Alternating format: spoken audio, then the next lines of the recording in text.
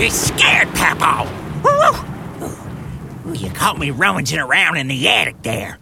I found these spooky leather bounds. They're full of scary stories, you know. Hey, do you like scary stories? Because if you do, you come on back here so you can hear a ghoulish tale from Papaw. Just search Papaw's Attic on that there social media or whatever you get your podcast on. Papaw's dogs are barking. I gotta go soak my bunions. I'll see yuns later.